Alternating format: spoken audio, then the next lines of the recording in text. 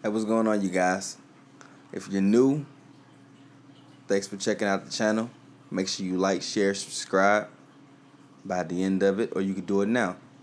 If you're returning, welcome back. Also, if you haven't liked, shared, or subscribed, I'd appreciate it if you do so. Like right now.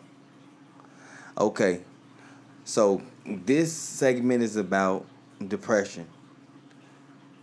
This is vlogcast number 6 for me, and I didn't want to make these topics go so early, but I've been getting a lot of requests about them, and I've been seeing a lot of different things pop up about it, the social media and everything else.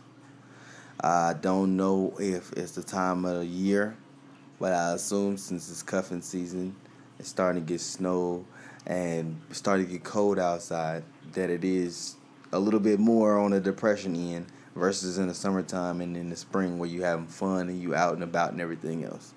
Okay, so what I want to talk about when it comes to depression is how to handle it and what I believe it comes from.